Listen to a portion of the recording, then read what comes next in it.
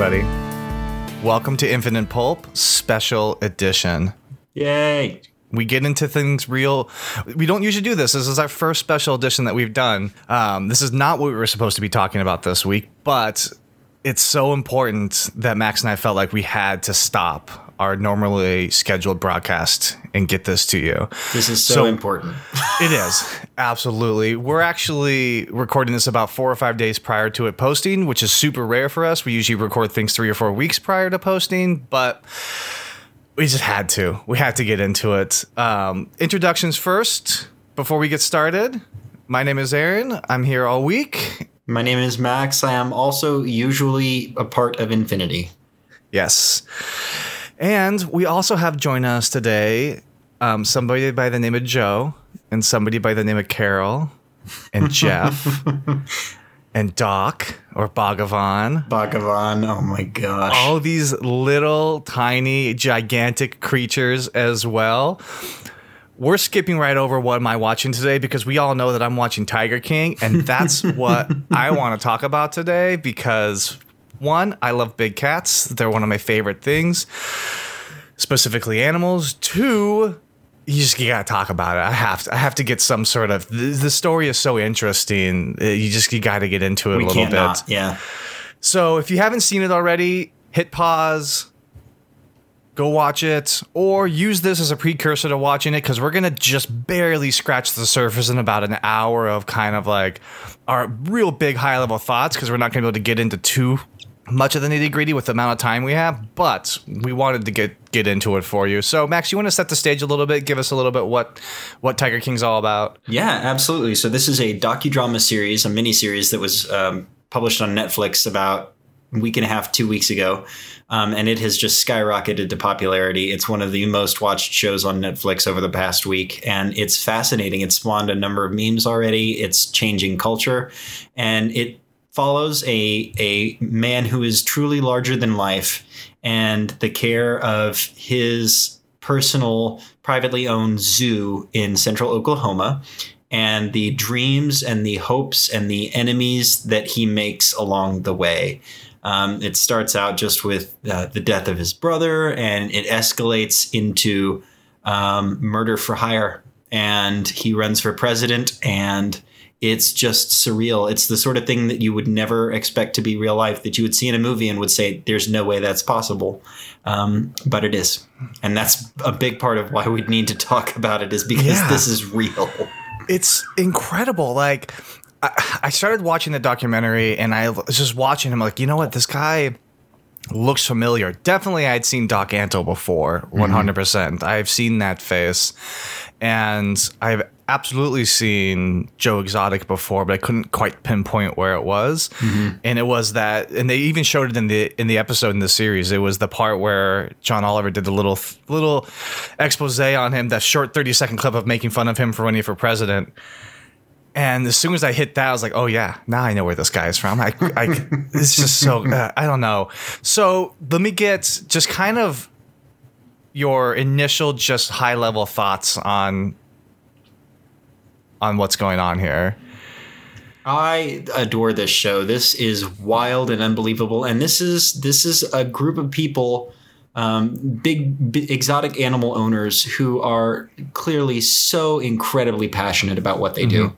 And they've dedicated themselves to it, and they love it, and it's a lifestyle almost. And so they have conversations with a number of different influential voices in that community and in that culture. And I think they do a pretty good job of painting everybody in shades of gray instead of black and white. They clearly don't try to pick sides or choose favorites, because they are literally all crazy. Every single one of them is just off their rockers bananas, and it's like watching a train wreck. It's horrifying, and you just can't look away. Well, yeah, and then like it's like watching a single train wreck, and then you realize 30 seconds down the line there is another set of tracks that has a train wreck that are going to collide together, and it's going to be a train wreck on top of a train wreck, and then there's a helicopter that comes in and says, it's just, there's so many, it gets crazier and crazier. Yeah, the escalation is unbelievable. Yeah, so if you don't know the generalized story of it, there is this person, Joe Exotic, and the other main kind of person that's pitted against this other person is Carol Baskins. So Joe, like Max was saying, owns this privatized zoo in central Oklahoma. Carol owns what she calls a big cat sanctuary, and I did a little research on it, and her sanctuary that she has is actually, if you look at what it's accredited by, it's accredited by most of the big names out there of being probably one of the actual better places for animals to live and exist, for the big cats. And then she gives them a place to spend their end of life, right? Like she recovers animals who are in their twilight years. No one else will take them, and if they aren't sent to her property, they're going to be euthanized or killed. And they had to do it because one thing I do want to say about it, because I don't want to let her off the hook at all, because it gets crazy town there as well. But I do want to say to her just a little bit, her smallest enclosure, and I don't think this was properly showed in the documentary. I was doing some research on this, is 1,200 square feet. Yeah. Is her smallest enclosure, and the biggest one is, I think she said, 2 acres. Mm-hmm.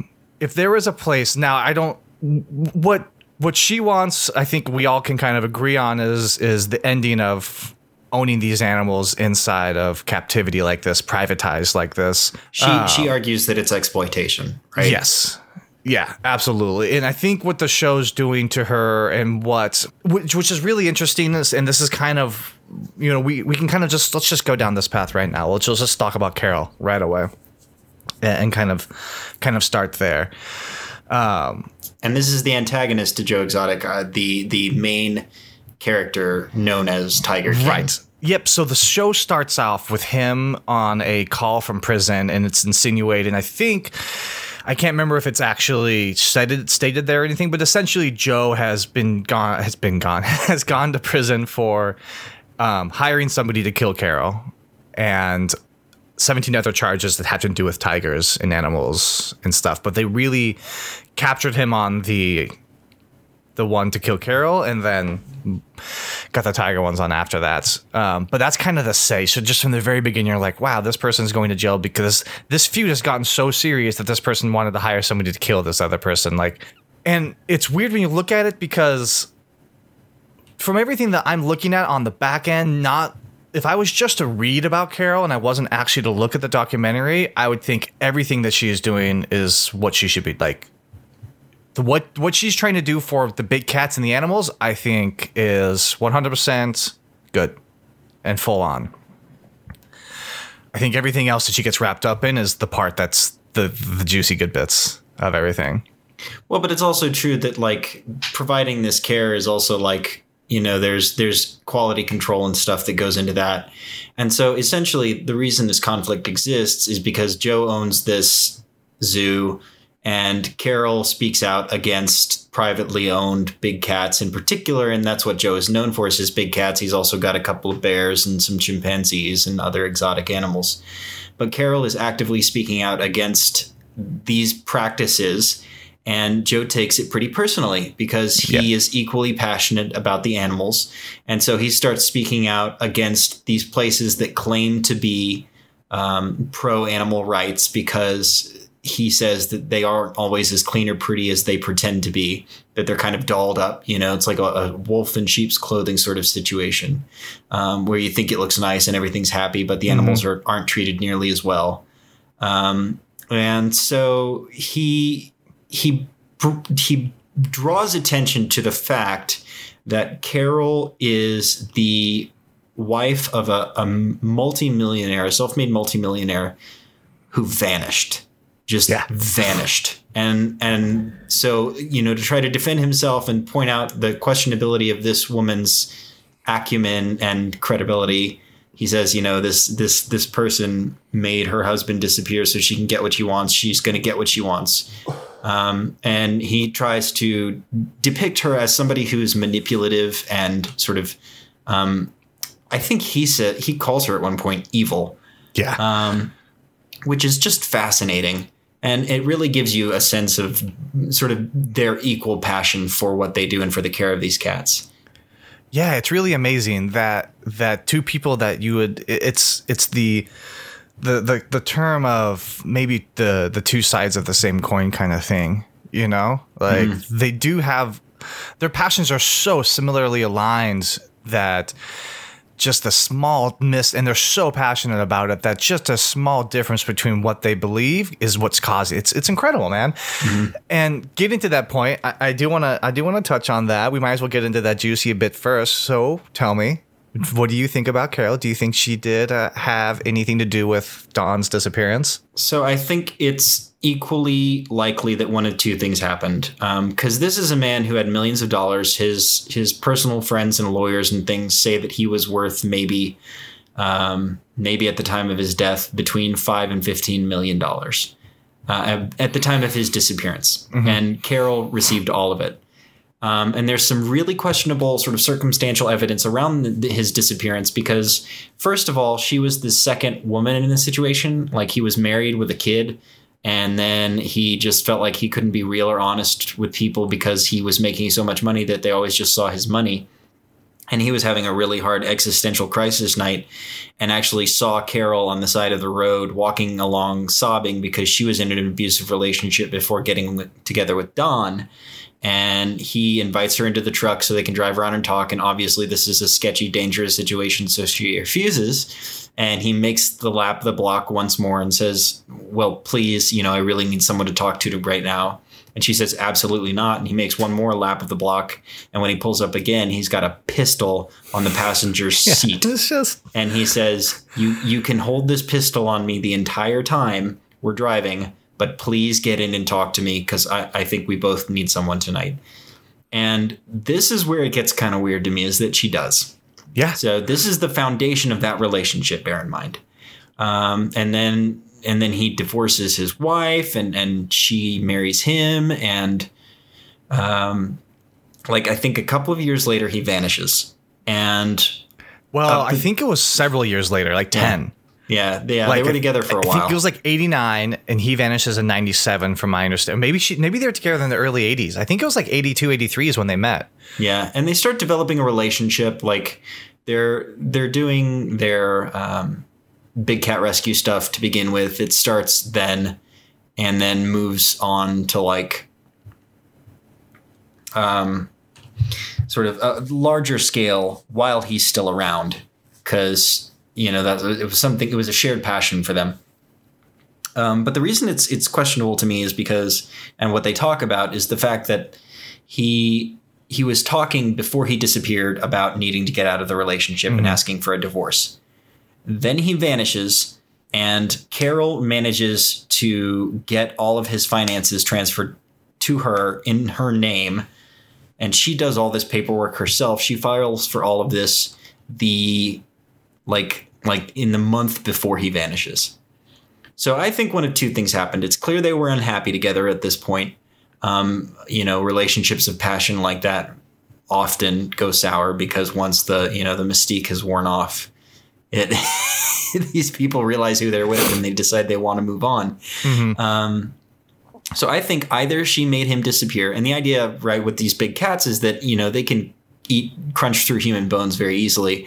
And so the disappearance could be either she fed him to the big cats, in which case, you're never going to find anything because they would have eaten literally all of it.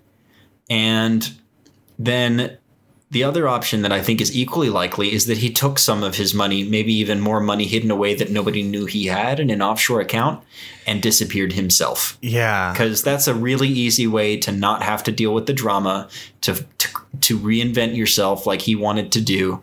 So I think it's equally likely that he disappeared himself as it is that she made him disappear. But either way, it's just a fascinating tale. And it's so high profile, and it was a big deal for a while, and it's unsolved. And because of this docudrama series, the sheriff down there in Florida has actually reopened the case and is asking for leads on it.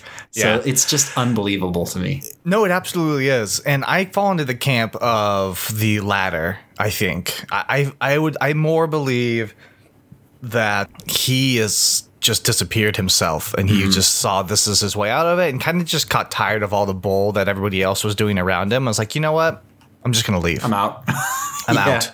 I can see that. And I think honestly, either one is just as likely as the other. You know, like I think Carol having a big impact on his disappearance also is very plausible.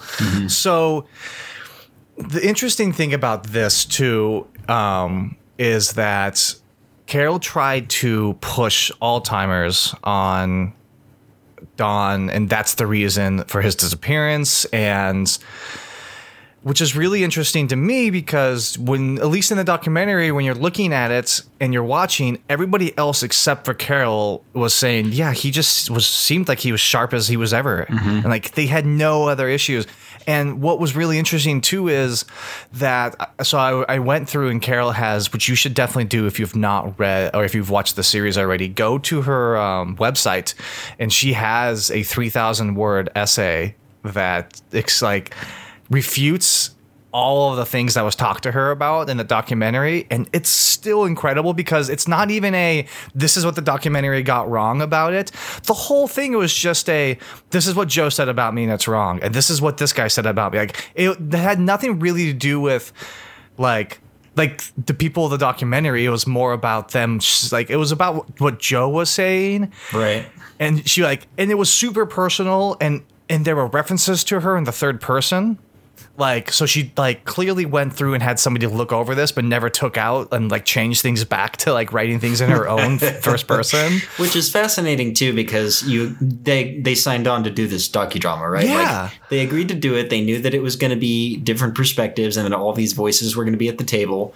And you know, it's like, and the notion that this continues afterwards, it's like, it's just never ending. Like it's just absolutely never ending. It's a merry-go-round, you know, and around and around we go. When I was watching it with somebody, I kept on asking them like, these people are making these decisions to get interviewed this way. Like when the interview, like it's not like the documentary. Like most of the time when they're like John, like Joe's husband that they talk about here, he just does all of his interviews without a shirt.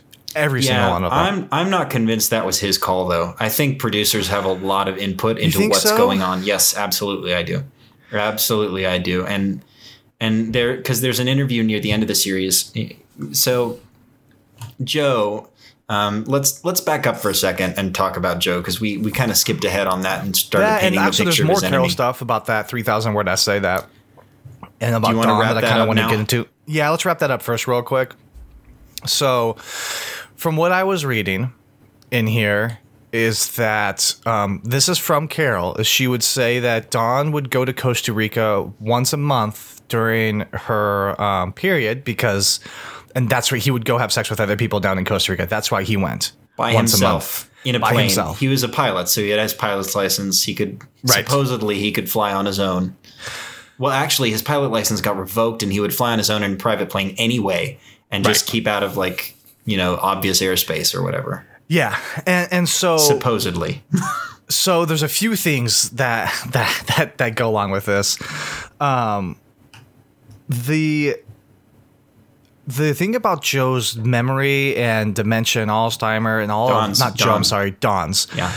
All of that, when you're reading the piece on Carol's website that she just wrote, it's really interesting on there because she goes through and explains like in gross detail specific dates and doctor's appointments, like things that you don't normally need to do to like tell people, like it's just unnecessary extra information. And like she goes into painstakingly details every single time she talks about Joe or Don's death. She talks about Don's death like on this date. Like you don't need to add it. Not necessarily death. Right. A disappearance on this stage, which is also important because that's what she said that, so this is in, I'm reading this word for word from the article. It says, Donna told me about people going to Costa Rica and disappearing. Our Costa Rican attorney, Roger Peterson, said the Helicopter Brothers were the local versions of the mafia and Don was loaning them money, which is why I included disappearance as an event that would activate the power of attorney.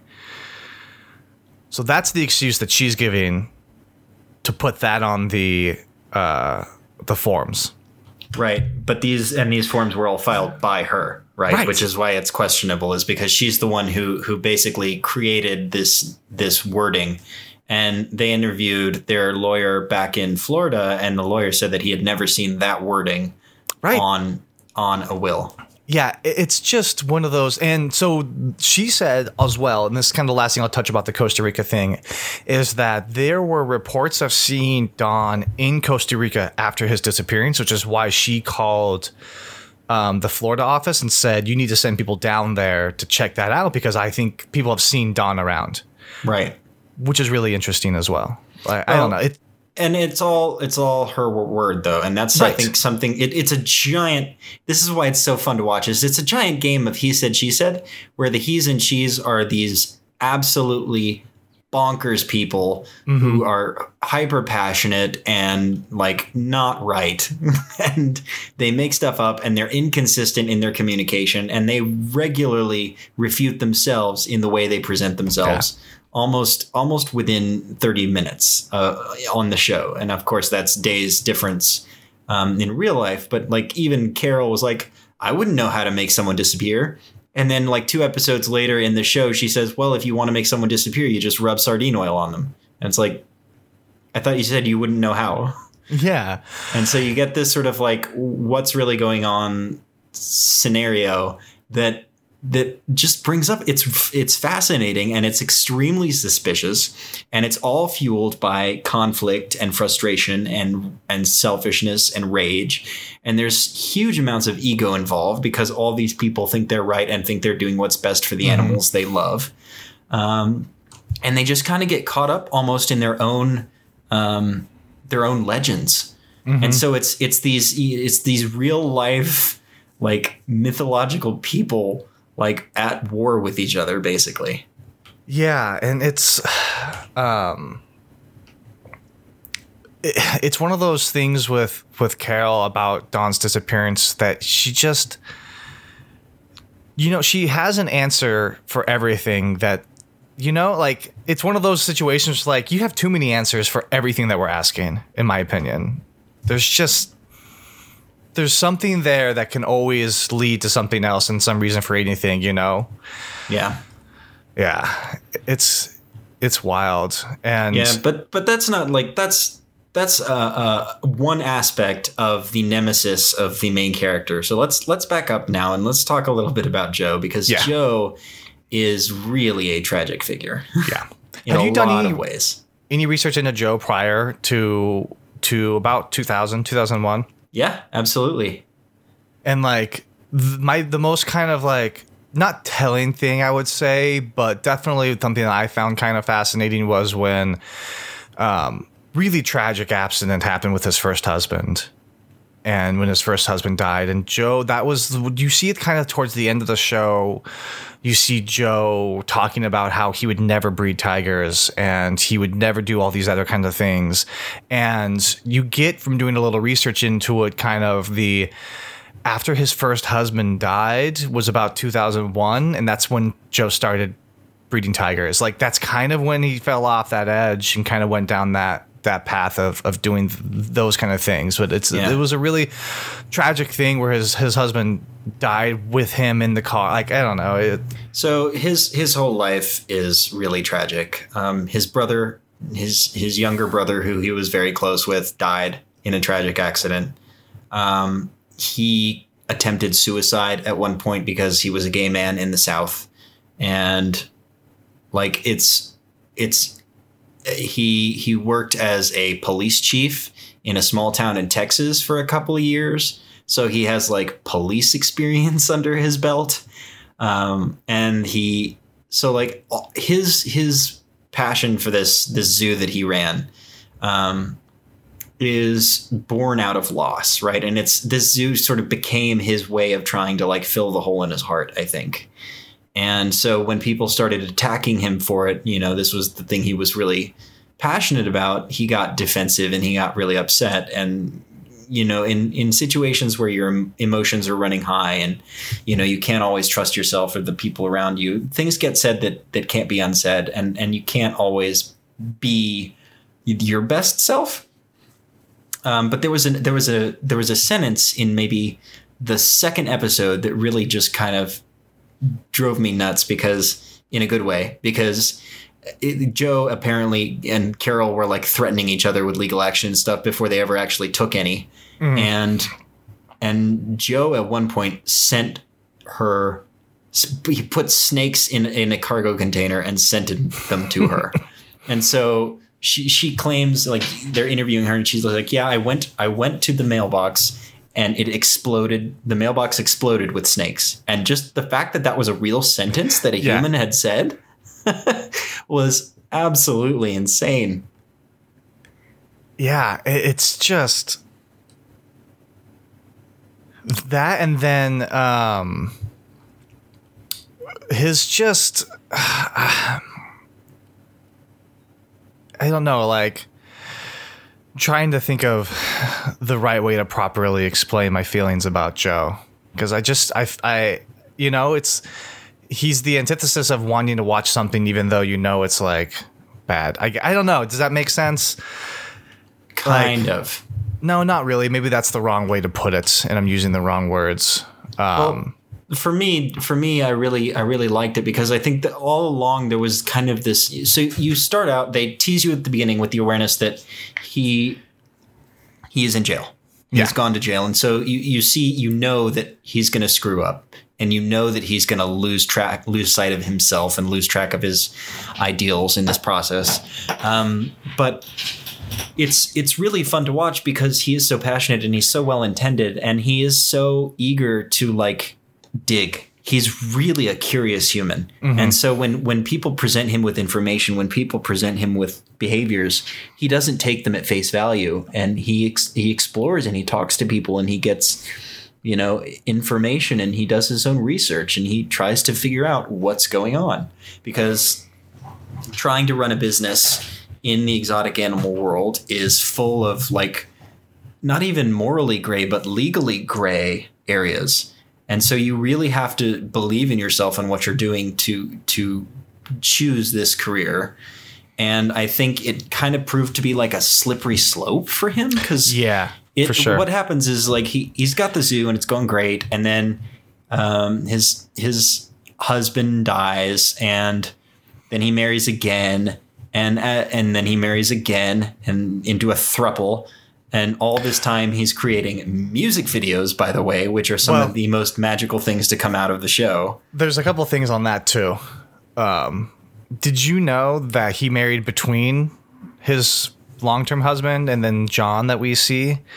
And then that marriage in between there was super abusive and bad. That guy physically abused Joe and I think threatened to kill him, and then was later convicted of killing somebody. No. So, like, that happens in between a long-term relationship and then him getting together with John, who's the first husband we see. And so you're right. It's just kind of, and I think that's where I'm at with him, is just, you just kind of see, you know, it's like each time he tries to do something, it's like, nope, we're not going to let you do this one either. And it just keeps on getting beaten down every single turn that he gets and he goes to. Even the music videos he does, which are, I love those music videos. It's just unreal. These characters are larger than life, man. Like, he's sitting there talking in the first episode about it, and you just cut away to this, like, really poor quality, obviously homemade, but also equally passionate and music video of him standing on the hood of a truck with lights on it, and there's like a CGI thunderstorm that's been placed in the background, and it's unbelievable. I Saw a Tiger is the name of that music video. You should absolutely check that out. You should.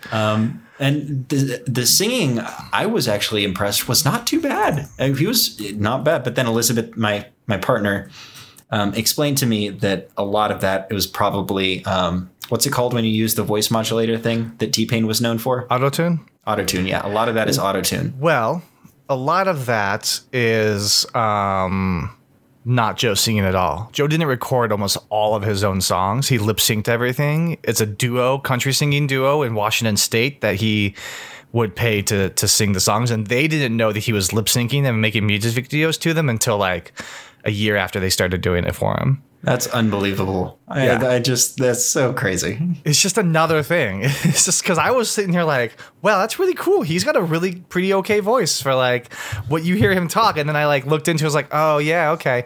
But then all the like, how can you get somebody to sing that? Like some of those ones that are so specific, like the one that he made about Carol, like.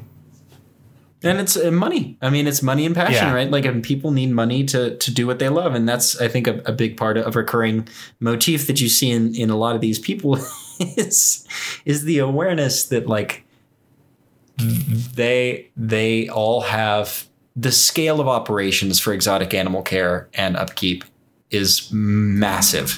Oh, yeah. I think they said somewhere that, like, one adult tiger costs something like $8,000 a year to feed.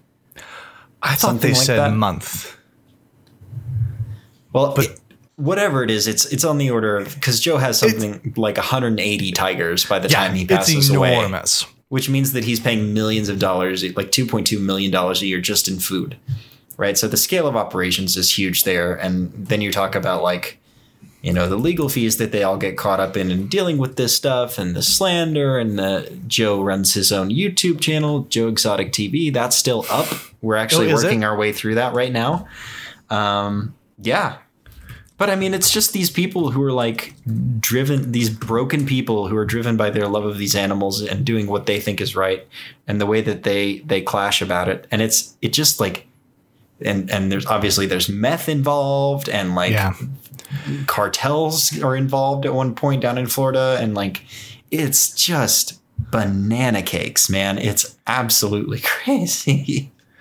The most shocking thing to me, I think, was when and it doesn't, it's just like, and that's the thing, it doesn't surprise you at all, but when Jeff Lowe would wheel in baby cubs in suitcases into hotel rooms in Las Vegas, and show them for like gosh, it's just incredible. Like, and that's the issue. Cub petting is really like at the center of the ethical treatment issues, because these animals are so young that they shouldn't even be away from their mothers, right? These are animals that are being pulled away before they've been weaned, to be put into the arms of people, and it's really seen by a lot of people in the animal world as abuse. Because these are infants, you know, they're formative age and they should be with their mother, and instead they're being yanked away and put into the arms of patrons, basically, strangers, and people even that the zoo operators can't even trust necessarily, right? So the cub petting is a big deal, and Jeff Lowe comes in at one point because Joe decides to engage in a legal battle with Carol around some effort of libel or slander or something. And he runs out of money, because you can't afford to operate a park and also drag yourself through the courts. And Carol could afford it, because much of the donations that she receives at her nonprofit, and all the work that her people do is all volunteer based. So she doesn't have to worry about like day-to-day operations. People all volunteer to do this stuff for her, which means that any donations that go to them can be used for stuff like the legal battles. Do you, not to cut you off there for a second too, do you I kind of like, that's one aspect of them where I do think the treatment of the animals is varying based upon which park you're looking at. Well, even based upon the camera shot, I mean, the docudrama is not at all reliable in that way. And I think to really get a good understanding of what any of those locations is like, you would really have to go in person. Yes, absolutely. No, 100%. There is a shot in here that shows, I think it's like a little bobcat in the small, tiny cage at Carol's. And it's literally just where they keep their water, the like actual, like, and it's so like the people feeding them can like easily refill it and all that kind of stuff without having to get in the cage. And that's all they show though. even though, and that's what Carol was talking about earlier, was, which I thought was interesting, is because that is something that Joe picked out and showed, but the documentary I thought they didn't show very many, but I think they did an okay job of showing that the animals at Carol's were in a little bit better enclosures than they were at Joe's, for sure. Man, I had something there for a second. Oh, I guess this is kind of what I wanted to touch on too. And if you need to finish something before we go, just let me know. But are we changing topics? Kind of. So if you want to finish something now, it just had to do with Carol and the people that work, because you said something about volunteers. Yeah. And I think that's the one thing that ties everybody together for me, is that everybody is running some sort of, I don't want to say the word racket, but it kind of is, where you're getting cheap labor and they're allowing you to. These parks could not operate if you're paying somebody the ability to live. Yeah, and like that's Joe one of the provides housing for his people, and I think at one point they say they make like $100 a week. His employees do. I think it's $150 to like $170 a week, something like that. It's horrible. It's barely livable. And Doc Antle, which has this beautiful, magnificent, like looking location. Please don't just call him Doc, because that is such a disservice to him. His name is Bhagavan, which is a term meaning Lord, or one who is in the clouds. Mm-hmm. So this dude's name is literally Lord Antle. And if you look up what his PhD is in, it is in the mystical sciences. Okay. Right. This dude is a doctor of mystical science, well, which means that, like, when you call him doc, he's not like a veterinarian. This man is not like a medical doctor. Yeah, he's a PhD in mystical sciences. It's like, and he has a harem. No, I know. That's the weirdest part about it, is like every single one of these places is very cult-like, even Carol's. Like It's very much so that way. Yes. And they talk about that and the draw that these exotic animals have to people, and like the willingness that you have to kind of just give up, and not give up.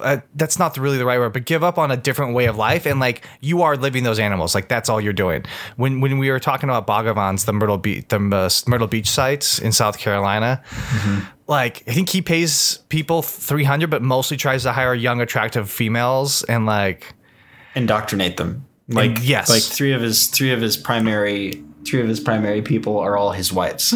I mean, obviously he doesn't claim that because polygamy is against the law, but but it's so weird because like on the documentary, he's like, yep, that's her house and that's her house and that's her house. And they don't really like, you don't really like mix them well together. And they interview one of the young women who actually worked for him briefly. And the whole point, Bhagavan also is a large exotic animal caretaker. Like he has an elephant that he rides around his property and stuff. But he's mostly there as a kind of like control group, right? So you see the chaos and the conflict that exists between Joe and Carol, and Bhagavan is there to kind of provide like a third party perspective on both of them, right, while also helping us as viewers to see someone in this world who is not immediately attached to these elements of conflict. Yeah, like this guy's still not doing the right thing, but he's not involved in this conflict. Right. But he's adjacent to it. Right. Because he buys tigers from Joe, and that's kind of, I want to have something that peels back the underground like tiger ring of selling all these baby cubs and tigers and ligers and all these different animals. Yeah, and ligers are like mules. I mean, they're born sterile, right? Because they're the union of a lion and a tiger, right, and they're not genetically capable of reproducing. So you get a liger and then it's sterile and they're prone to lots of health problems and then they die.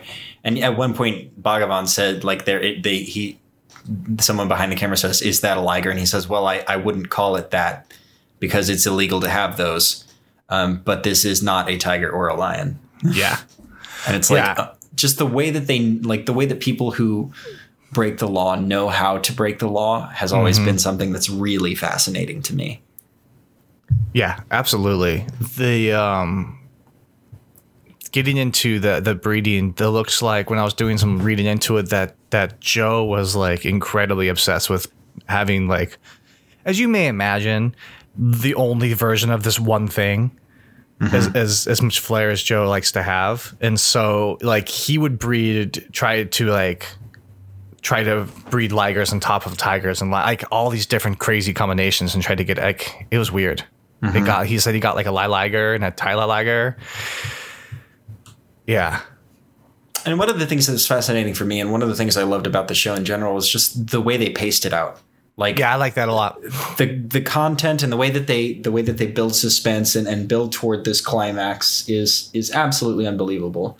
And the climax is that Joe eventually is investigated for attempting to hire someone to murder Carol, and they try to get it. They try to get him. They plant someone.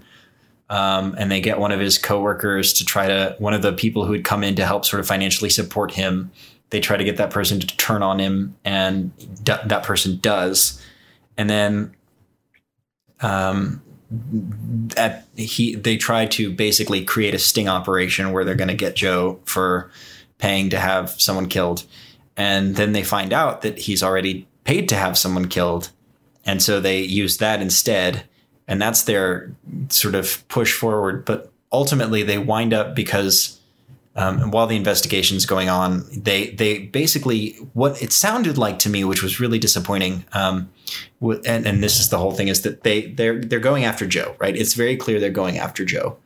And they basically start digging through, interviewing people he works with, scaring them, using scare tactics. Like at one point, one guy says, like, you can't be you can't be, what is that? What's the word where you don't take sides?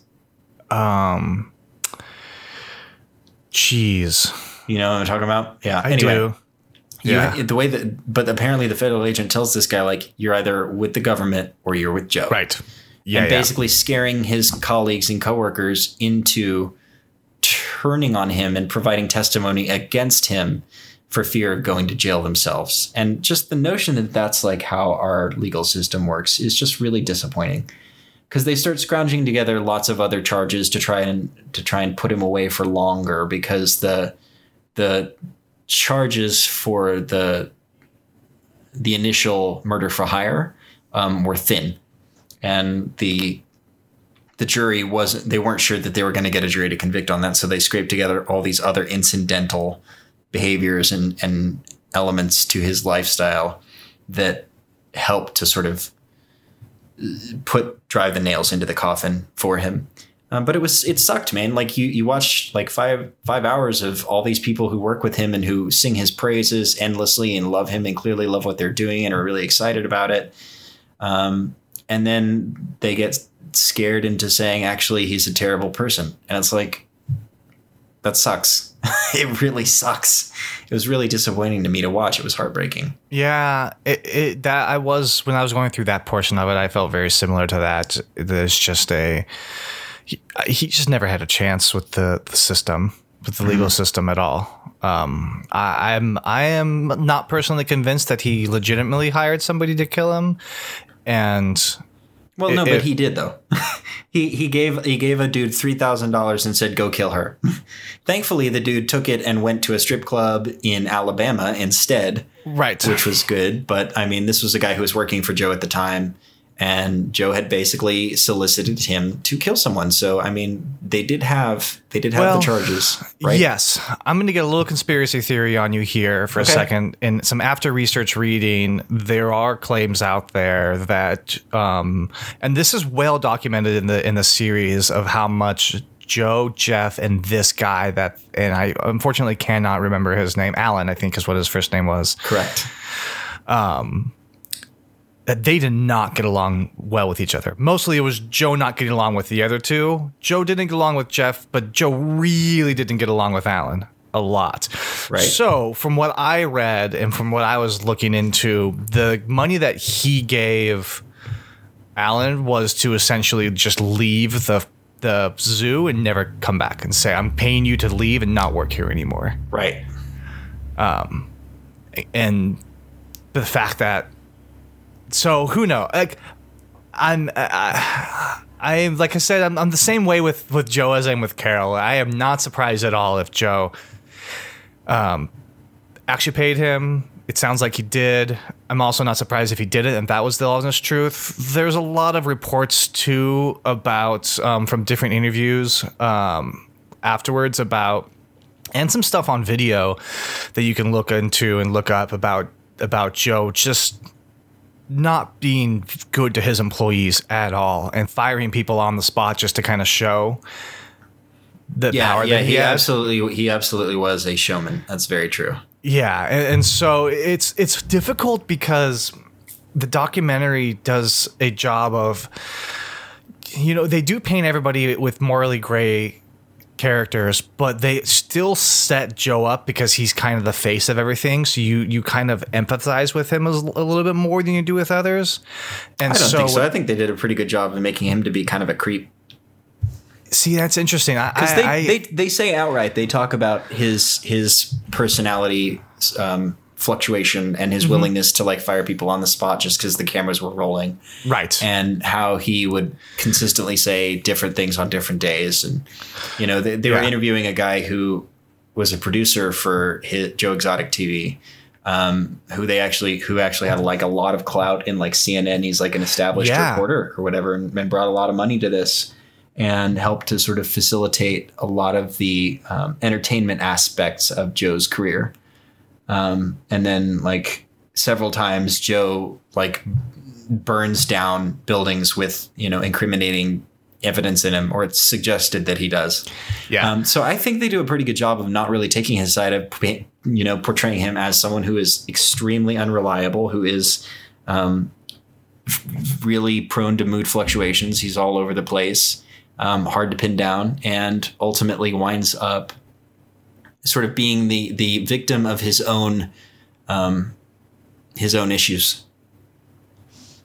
Does that make sense? No, it does make sense. And as I'm thinking about it, it definitely is more of my own leaning of wanting to pick a protagonist and not liking Carol Baskins very much. Right. Even though her cat sanctuary, like it makes me want to not like her cat sanctuary, but like when I looked into it, it looks like that's probably the best one that there is around. Like, I think they did a good job of making us not like anybody. Yes, that was the point. Was that like, this? I think ultimately what I got from the show was the awareness that like this should be illegal. Yeah, and they did a good job of showing that everybody who's involved in it is doing it for selfish reasons. Yeah, I thought that's a really good thing, I think, to come away with, because that was really the same thing I was looking at too. It was just like, we got to figure out a way to stop this. And I understand as lawmakers that you can look at a big cat law and say that's not as important as passing something else, which is true. Doesn't mean it's not important though, And so I think we need to look at this one too. And I think that's an important thing. This is the fact that there are supposed to be more animals, big cats held in captivity in the U.S. than there are in the rest of the world, as far as like tigers go, is mind-boggling to me. Yes, something like 8,000. There are 8,000 cats in the U.S. captivity, and in the wilds, there's like 4,000, 3,500, something like that. Yeah, which just shouldn't happen. Like we can't have that. Well, but I mean, it's not being regulated well, and that's part of something that Carol is fighting for, and that's something that she's trying to get done, but is obviously not having a lot of success with. Is the issue that like this is not a regulated field? Yeah, right? And I think that was another reason that they produced this show, was because they want people to like be aware of this and start looking into it a bit more. Mm-hmm. Yeah, they said they have the producers and the directors say they have enough footage that they didn't show that they may be able to roll together a season 2 on this, which I'm interested in looking at, especially because it's ongoing too. Yeah. A few things that I wanted to touch on real quick too about we've already touched on a lot of these already, but you talked about Rob. I think his name is Rob. I think it's Markham, but the journalist who worked for CNN, he was a reporter who traveled around the world. And I did some looking into him a little bit too. So apparently about 6 months after the fire in the studio on Joe's lot, which housed all of his materials, which also housed, by the way, those alligators that it housed were alligators that they had gotten from Neverland Ranch from Michael Jackson. Huh. Those he was living in Dallas at the time. 6 months later, his apartment burned down with him inside of it, and nobody knows what happened to that one either. Still unsolved. So there are thoughts that Joe hired somebody to also have Rob's apartment burned down in Dallas as well. Yeah, no surprise there. Which no surprise there. And this was a thing that the burning down of the footage came on the heels of Joe's awareness legally that he didn't own any of the rights to any of the stuff that was going on, and so he was basically going to be strong-armed out of his own production because he wanted to have creative control, and the producer had the rights and the creative control. And then mysteriously, like within the week of Joe finding this out, that entire warehouse burns down. Yeah. So and they don't talk about it. Yeah. There's definitely some questionable stuff happening. Yeah. They don't talk about it in the show, but or maybe they do and I have forgotten, but they talk about backups and him not having the backups. They talk about it in the show. Do they? Yeah. Yeah. How the backups were inside in the safe, and it was hot enough to the safe burn down as well. Yeah. Which doesn't usually happen. Yeah. It's probably Tarantine, but yeah, we've actually covered a lot of what I wanted to talk about too. Pretty much all the questions that I had for you about it. Yeah, what's so fun about it too is that like so much of it is at this point like undecided, right? Like there's a lot of information that's presented, and there's a lot that's really sort of shades of gray, and there's a lot that's still unclear about all of this. And so basically what they're just saying is look at this mess. Right. What do you think about this? And it's a good springboard for conversation, because there is a lot that's just absolutely unsolved so far. And there's a lot of it that's just hilarious, man. It's wild. It's wild.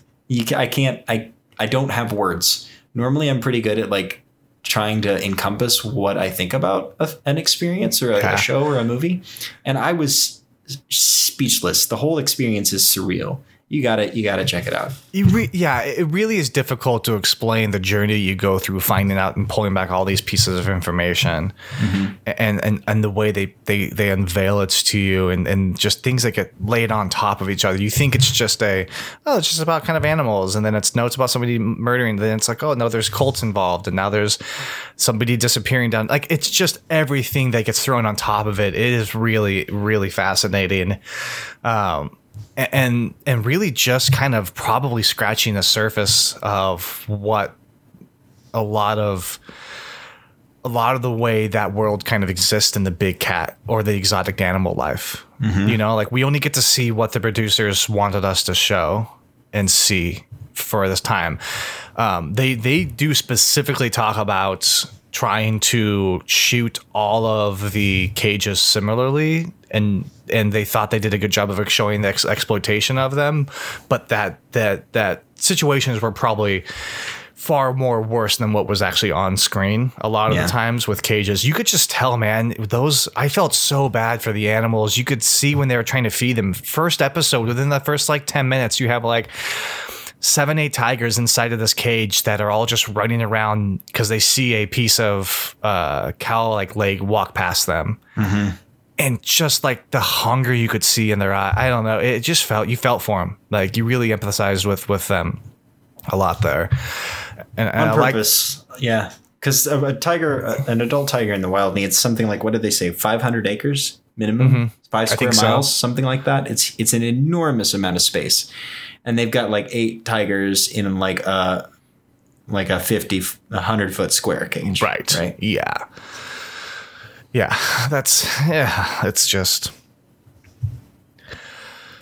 any final lasting impressions you want to leave with folks?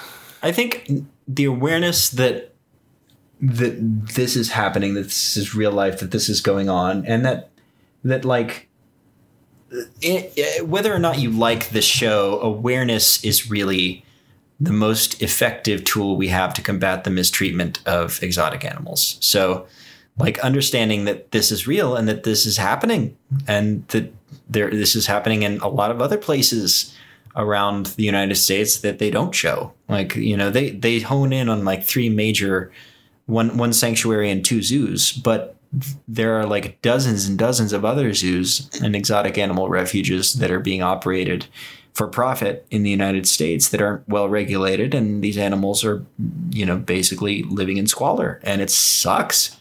So knowing that while it is fun and it is a ridiculously crazy experience, and you know, it's like what's it like? It's like Cops rolled into like MTV rolled into Real World. Like, it's unbelievably entertaining, but that this entertainment exists for a purpose. So I loved it. I will probably go back and watch it again at some point, because I think there's a lot to unpack in it, and I think I've just got, you know, the initial impressions still. Yeah, I'm watching it right now. I think I will be going back through it again just to kind of pick pieces that I've missed a lot of. My main takeaway and hope for all of this really is that we can understand that this is a really fun piece of media and it's really enjoyed.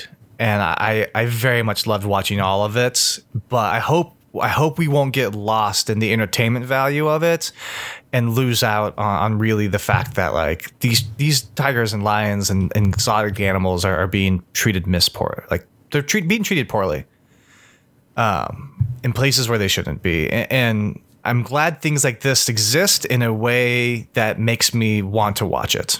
Like, you know, like it sucks that it's wrapped in a story that's this crazy kind of, but like, I'm hoping that people get to push through and this does something a little bit more towards progressing. Hopefully that passing a big law and a bill that makes it illegal to privately own these animals. Mm-hmm. And I'm just really glad that if this is what brings that about, that this is the form like that I get to see this, you know, like yeah. Yeah, well, it's absolutely true, you know, in every like major animal documentary that comes out, you know, especially the ones narrated by Sir David Attenborough. But there's always like one last episode dedicated to conservation, right? And it's inevitable. And I usually skip the last episode of every documentary series I watch, because I don't need an hour of someone trying to tell me that climate change needs to be fixed by me, when it exists at like 70% of the world's carbon emissions are being produced by like 6 major global companies, right? So it's like, okay, it's awesome that I recycle, but by not having children, I'm reducing my carbon footprint by more than a lifetime of an individual recycling ever could, right? So stuff like that, just the awareness that that's a thing. And we could have another documentary begging us not to, and instead we got this monstrosity, this beautiful monstrosity. I'm in awe. I am head over heels. It's fabulous. It's sort of like this, watching this show is like watching the person at a holiday get together who doesn't have control over their alcohol consumption. And so you have to you get to watch all these people trying to react and control a situation that they have no control over. Yeah. It's just a beautiful mess. It really is. It's a beautiful monstrosity. I really like the way you put it there. And there is so much to the story that we didn't even begin to kind of touch on. What we talked about was so high level. There's so many intricate, unique little details like about Travis, which is incredibly sad. And I don't want to get too much into that. But just everything, like go do yourself a favor and watch. Like, give it a chance. And if you don't want to watch it, at least read about it and take some time just to, you know, there's some pretty good write-ups about it of just kind of explaining kind of what happened and going through things. And those are really interesting as well. It's worth checking out. Absolutely. Yeah, this series is going to have ripples in our culture in ways that I can't even foresee yet. In terms of exotic animal care, in terms of the docudrama sort of representation of information. Like I think this is like an industry. This is a game changer. This is a pivot for a lot of the presentation of information in this day and age that I think a lot of people are going to latch onto. I think this is the beginning of a new wave of the representation of information. I certainly hope so. I think this falls into the category of one of the things that I think people just eat up. A few different people love watching or listening to seemingly ordinary folks do extraordinary things and have extraordinary tales. Mm-hmm. The same way they like seeing celebrities do normal everyday things. Mm-hmm. Like they like seeing things like in the opposite of what they think, right? Mm-hmm. And that's where this lies for me, is just they do a great job of, at the very beginning, of just saying you can't. Like, this is a perfect picture of real life being more interesting and fascinating than something you could think of and imagine. Yep. And it just surprises you after every turn. Yeah, it's awesome. Couldn't write this. No, absolutely. Go give it a shot. Try it out. I think you may like it. Man, thanks so much for joining me today. Yeah, I had to get absolutely. it out. I needed to talk to about somebody. And we actually went through, I had a list of like 5 or 6 different questions, and we actually went through all of them without having to go through any sort of special question section. I'm very happy with that. And we've only like scratched the surface. Oh, too. Yeah. Like right. there is so much there. Yeah. We are not the podcast format, I think, or the people to break this down and talk about it, but you should. There are podcasts out there that really do deep dives, 6-7 episodes into this. Go take a listen to that if you want to look into it. We just wanted to touch on it today because it just meant so much to both of us watching through it, and we just couldn't we had to say something about it. You know, you have to talk about things sometimes. And this is one of those. But all right, everyone stay safe out there. Anything you would like to wrap up with and add at the very end, Max? Are you all set? No, I'm all set. Thanks for tuning in, everybody. Stay safe. Don't drive each other too crazy, and look forward to seeing you again next week. Absolutely. Email us, podcast@infinitepulp.com. And today's a special episode, so we're not doing any sort of Twitter or Instagram stuff. You guys have a good night. I will see you next week. Infinity continues. Sweet.